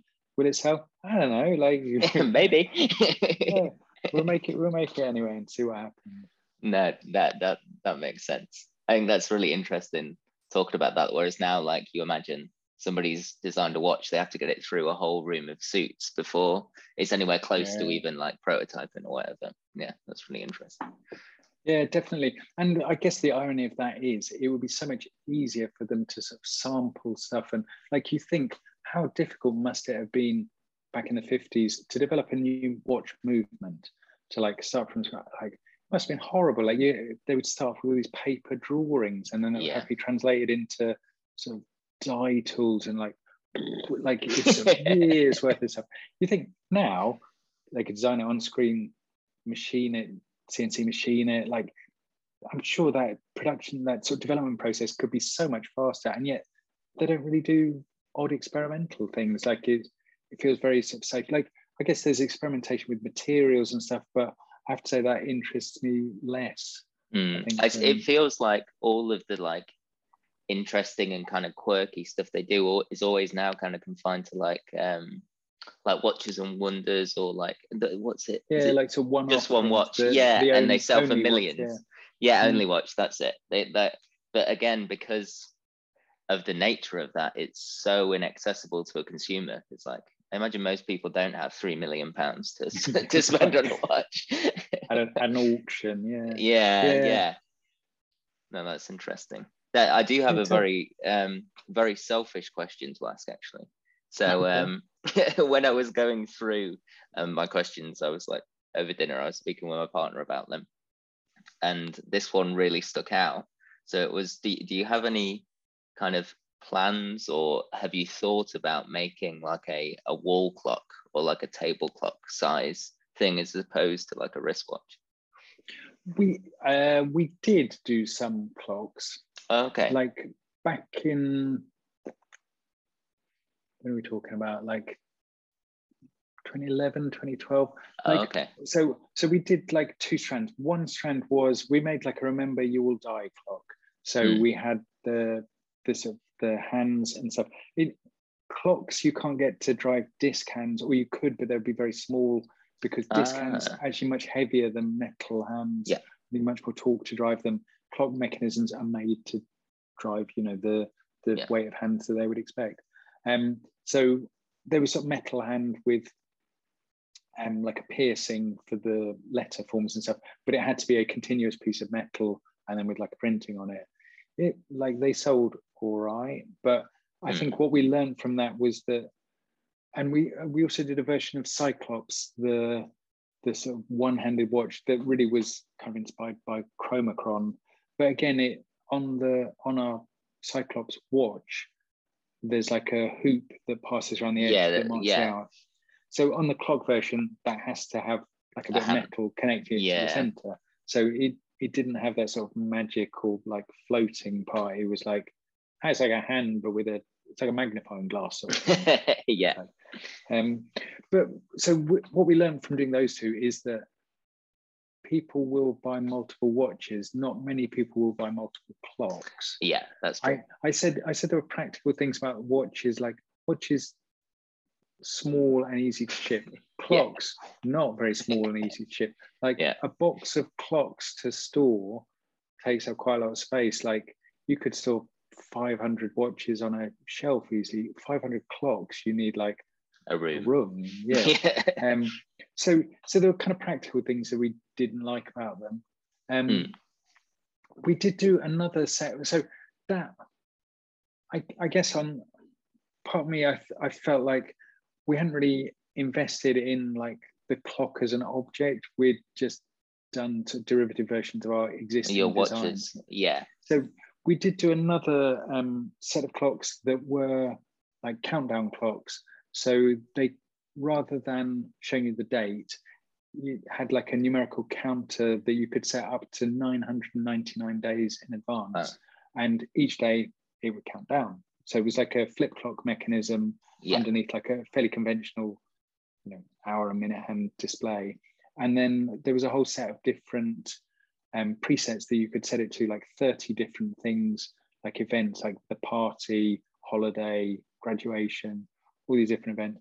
So that I feel like we did invest a bit more in thinking about clock and like making so the clock kind of sits in your space, and you maybe don't look at it every day, but when you look at it and then you look and see something that you're counting down to, and that's a kind of a nice moment. Like an exciting thing, yeah.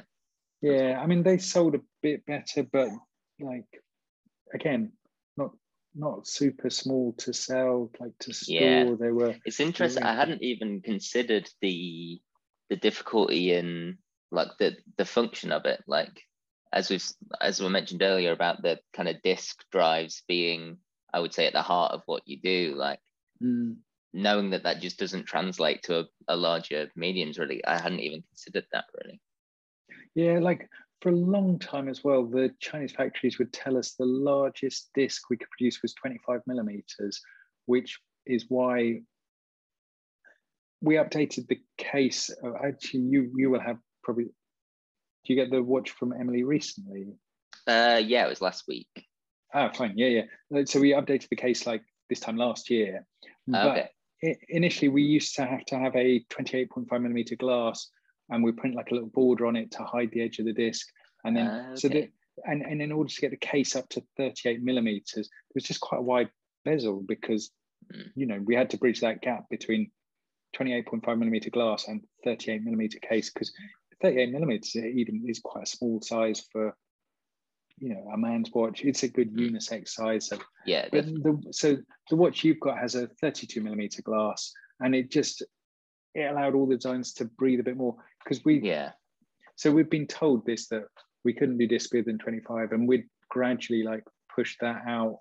So the glass was 28.5 millimeters. We were doing 27.5 millimeter discs before, and then we did tests on like larger, and we were confident that like 31.5 we could do. I think we could even go a bit bigger than that. But yeah, like watch movements are made to design tiny metal hands, which need really, really low amount of torque. A disc is a sort of different proposition because it's just a lot larger. And you've also got the added complication that with two hands, they're only going to pass over each other once per hour. The discs are constantly above each other. So if they're very slightly off square, they'll rub against each other. And then that really, that will make the timekeeping run slow. Yeah. So friction's like the number one enemy of watchmakers, right? Yeah, exactly. That's really interesting. So clocks, I'll have to park my dream of a massive disc ran walk. Yeah. I mean, I think also like so friction is the enemy of watchmakers. Our other enemy is like dust on discs. And I just think like a clock-sized disc, like even quite a modest sized clock, like it's a big surface to get. Yeah, it's hard to get the discs for the watch clean, totally free of dust when they're assembled. I'm just thinking that you'd have to have like a lab, right? Like an airtight kind of lab environment or something. Actually, you probably would, like a clean room environment. Yeah, I feel like I'm bringing more problems than I am solutions for the design. But then we come back to like, okay, it's a clock, so people buy one clock and they don't like to spend loads of money on a clock. So you've got this like, and it's really expensive to ship, and you're like, I mean, it sounds like trivial and stupid, but it's like it's kind of a problem, if you've got like a low value item that's really bulky, and like most of our customers are international, like our domestic, like UK customer base, I think is about 30% of all the watches we sell. That's surprising. Like almost half the watches we make go to the United States. So the logistics of how we would and that's before you start carving up half your space to be a clean room, and everyone's in those big suits. The shoe covers and the hair nets and everything. I'm imagining your watchmakers, with those like those cases with the rubber gloves that you kind of go into. Like this is sandblasting thing. That's what they'd need. Probably. For this, probably not going to happen yet. Okay, I'm gonna have to let my partner down when I talk to her about the interview. I think the final thing really, I have to ask. I think I've already sent you across the Wonderwall. I think have you got that? Yeah. So this is like, again, a bit of a tradition. Generally, what we do is at the end of an episode, we'll just stick the watches that we've been kind of talking about onto the wall. Though we're very conscious that it's not a review thing, because we haven't I think most of these we haven't had hands-on time with. But it's sort of like I guess like a cool wall, almost, you could call it. I wanted to know if there were any kind of glaring omissions or mistakes, in your opinion, that we've made. It kind of works. It doesn't work on a y-axis. It's just your x-axis. Okay. So it's not very scientific. Any kind of like what you're asking me, like, do I agree with your place? I mean, the Bell and Ross, is that the Bell and Ross skull watch with the metal hands? Yes, yeah. I mean, obviously that goes like even a bit further to the right for me. That's good with me. That Hamilton doesn't look that grim to me. I don't know this. It's a military-looking one. Yeah, the interesting thing with that was a collaboration that they did with Ubisoft for the Far Cry video game. Okay. And yeah, it was like, it's weird because like I always think of those as being quite small, like they're field watches, but that one was really big. And then I think in the game there's like loads of weird product placement of it and stuff. It was it was more the kind of context for that one, I guess, was what pushed it down the way. I mean, the Omega Broad Arrow, like fake military one, I think is like, I would push that further to the right. I just think like they've got a heritage making military watches. Like they don't need to stick the create their own on like like what? I mean, I like the Max Bill Young'uns. I would push that. I mean, it's not a Grail watch, because a Grail watch to me implies like scarcity and high expense. Like, you know, it's quite an affordable watch, but it's beautiful design. I like Max Bill a lot. I also I feel like we don't have... Is that not Max Bill? Yeah, I think you're looks thinking... like a different brand. Yeah, maybe it's Sternglass. That's the reason it is where it is as well, because Max Bill is like one of my favorite watches, I think, the Young'uns Max Bill. So yeah, if we get one of them on, that's definitely going to be way up the chart, I think. Okay. What else am I saying? Oh, the clock. I know that clock. It's 7:30. I like that a lot. Yes. Yeah, Who the Q. designed that? What are they called? I think they're called Clock, but spelt with a Q. So it's like, yeah, they're quite interesting, I think, as well, because they kind of come kind of similar to what we were talking about, and they're more about like the design as opposed to just being a wall clock, right? They're quite provocative. I'm sure they would have a lot to say about the complexities of warehousing loads of clocks and think about storing thousands of them. That's going to be a nightmare, right? But actually they're quite expensive, aren't they? But actually they are expensive compared to a watch. They're not that expensive, but then like there's a really different perception around clocks. Like they're a few £100, I think, aren't they? Yeah, well, it's like the Junghans one that we've got in Grail, that Junghans egg timer. I think that's like 200 and something quid, which is kind of about what is right, I would say, for a wall clock. But yeah, it's funny, isn't it? But most people would go, pay £200 for a wall clock. What? Are you mad? Like, because the perception is like, but if you said someone, I paid £200 for a watch, they'd be like, you got a good deal.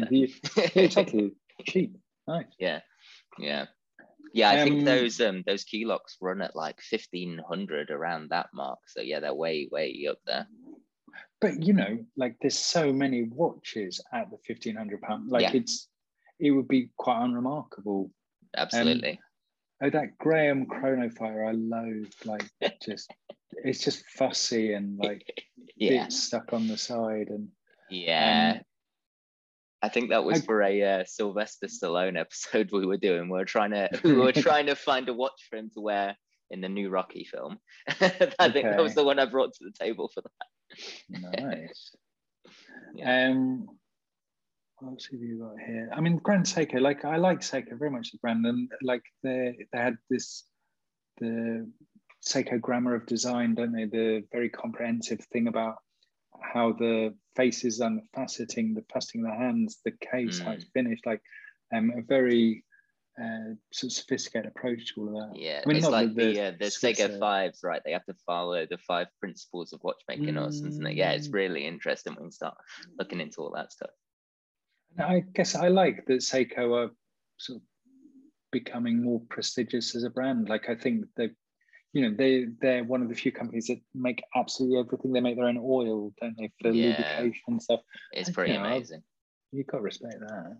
Absolutely. And they're willing to do stuff quite differently as well, right? Like with the, especially with their dials, they do really, I think if you were going kind of high end, but for an interesting dial, Grand Seiko for a lot of people would be the first place they stop now, which is really cool, actually. I also, I mean, it might be wrong, but I imagine they're a bit less cynical than the Swiss. like a bit less just, what could we, how high a price could we squeeze this for? Next to it is the Hajime, I don't know what his surname is, the Japanese designer, isn't it? That's one of the diffusion line watches that he does, because he makes those one-off pieces. But I mean, I love his stuff. I actually bought so when I used to make the one-off pieces for exhibition, I used to go to Japan quite a lot, like for exhibitions and some different kind of work things. And I did buy, so the end of my one-off pieces for exhibition and the start of my watch world, like kind of overlapped. But I did buy a really nice Japanese domestic market book that he published on the creation of Japan's first tourbillon wristwatch. Like I mean, I can't read Japanese, so all I can do is go by the pictures. But it looks like he spent a lot of time working with CNC tool makers to make a precision like milling bit that would be small enough and precise enough for his needs. And then he worked with a sort of micro precision ball bearing company to make, I think instead of jewels in some parts of the movement, he used ball bearings, but really tiny little ball cages and stuff. But as I say, I can't read Japanese, but this is my understanding from so what you get from the pictures. What seems to be happening in the pictures.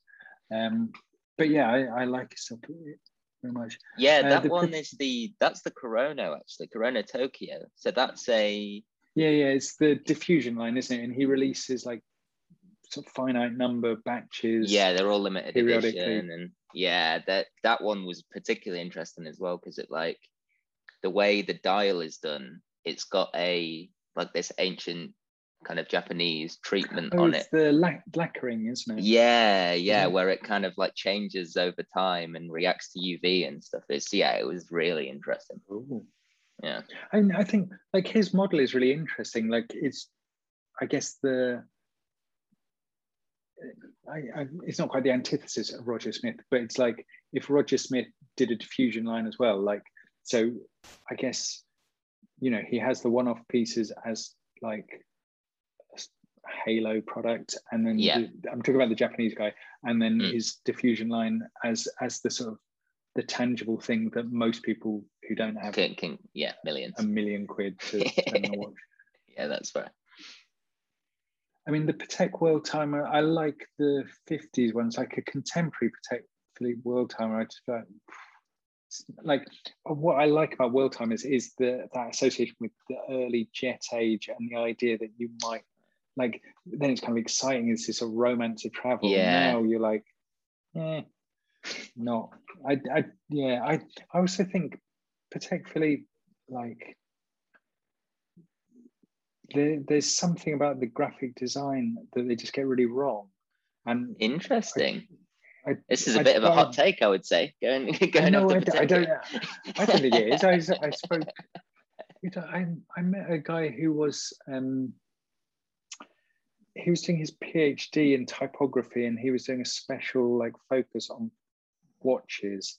And I had a conversation with him about Patek Philippe, and we were debating.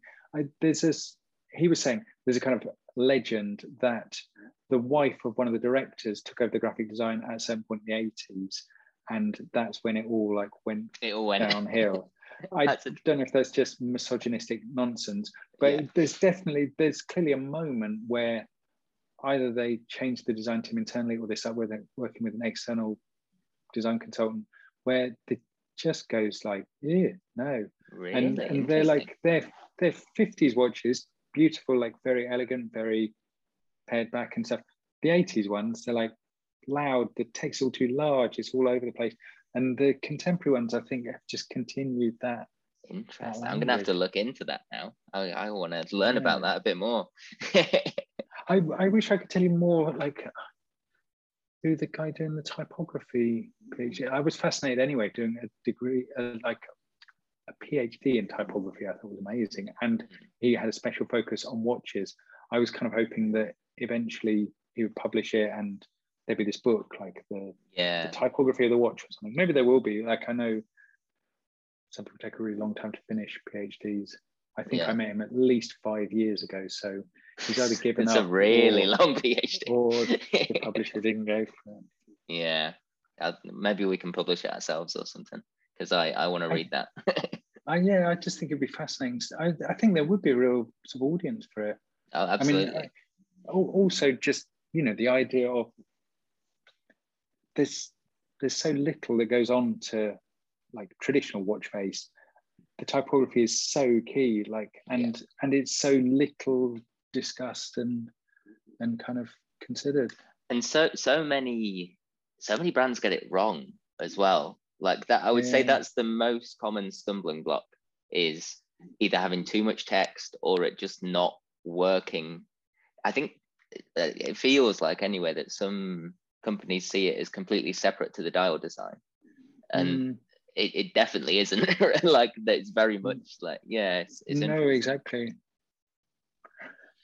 Yeah, I mean, I'm not sure I know many of the other watches to either praise or slag off, if I'm honest. Yeah, well, there's some very niche ones. What's this? The Tiger Panerai one, what's that? The Tiger Panerai. Again, that was a Grand and Great. Yeah, that was another one that was for the Sylvester Stallone episode, and that was that was no, that's actually like a cover that goes on top and then like flips up like an old style pocket watch. Okay. But then all of the like the gold filigree is done by hand on that one. That was an interesting one for me because I'm not really the world's biggest Panerai fan generally.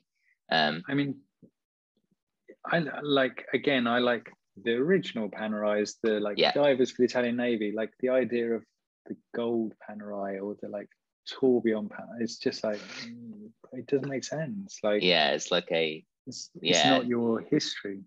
I get that. I do always find that interesting how I suppose if they just want to keep going, right? They can't just like rest on their laurels. And I suppose since quartz crisis, everyone went kind of luxury. So I guess it's just an extension of that, right? It's with a brand like Panerai or any of the Swiss tool watches, like.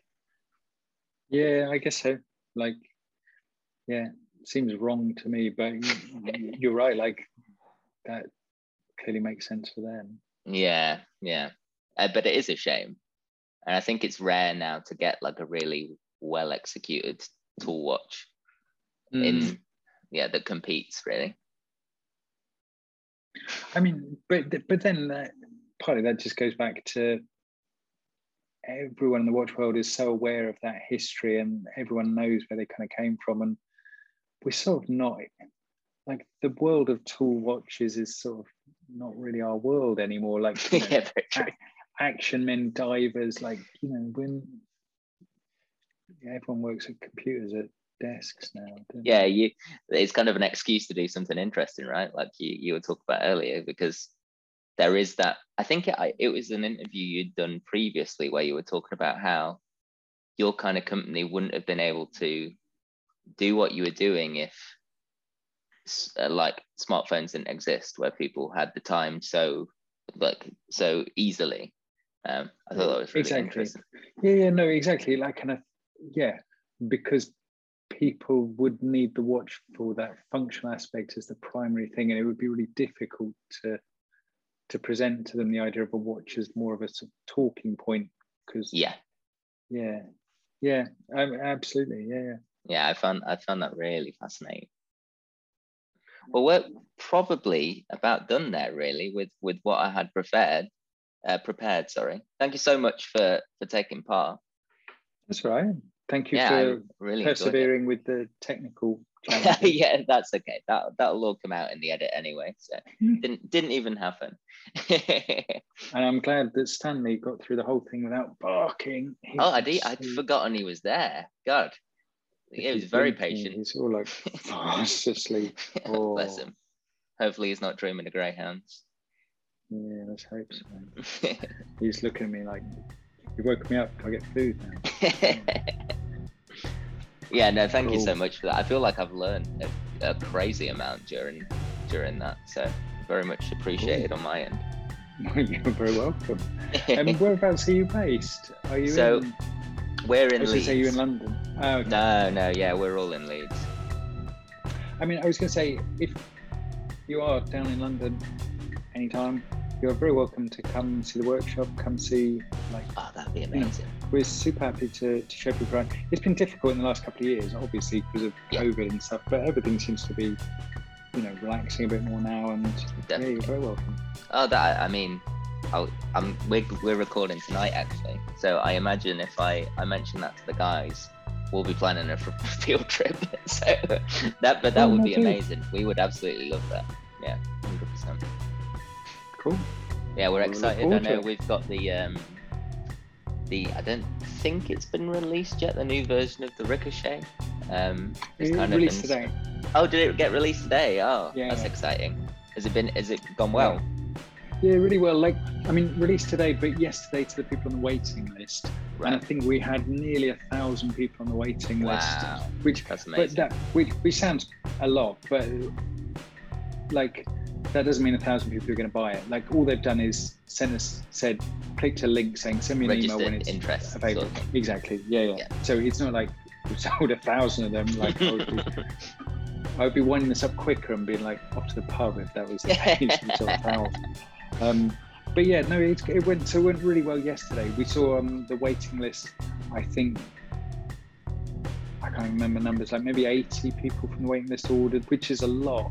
Like 1,000 to 80 sounds poor, but actually, we've had hundreds of people on the waiting list, and then like 10 order in the past. We were pretty happy with that. And yeah, it's going really well today. So. Amazing. Yeah, I'm looking forward to it. We're now all on an Instagram embargo until we record the Mr. Jones episode, because we want to have our first reaction to it in the flesh. So yeah, we're all really looking forward to that. Cool. Yeah, but yeah, again, let us know when you're down in London, and come to the workshop, have a tour, and see stuff. That would be awesome. We will more. Yeah, we're definitely going to do that, I think. So thank you very much for that offer. Cool.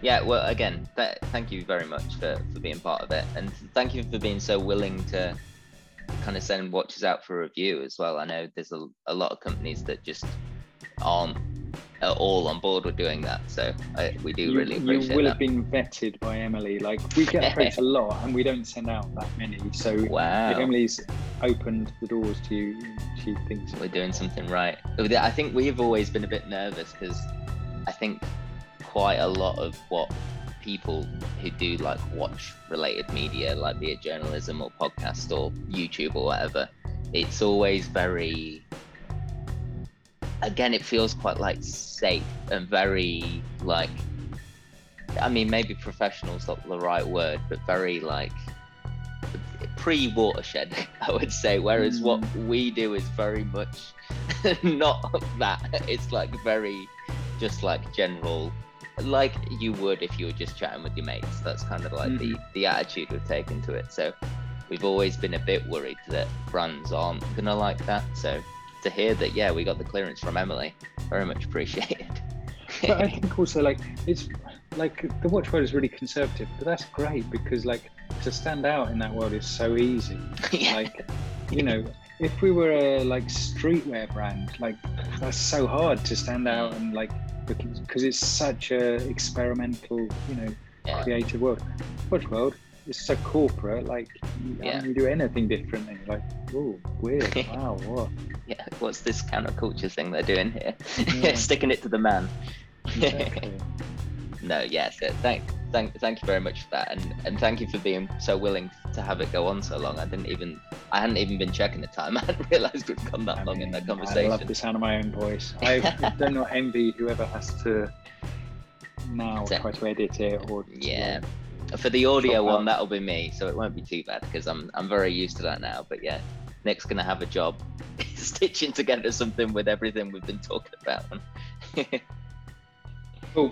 All right, I'm gonna get on and give Sunny a quick walk. But nice to meet you, Jacob. Yeah, nice to meet you too, mate. Thank you very much. All right. See you in a bit.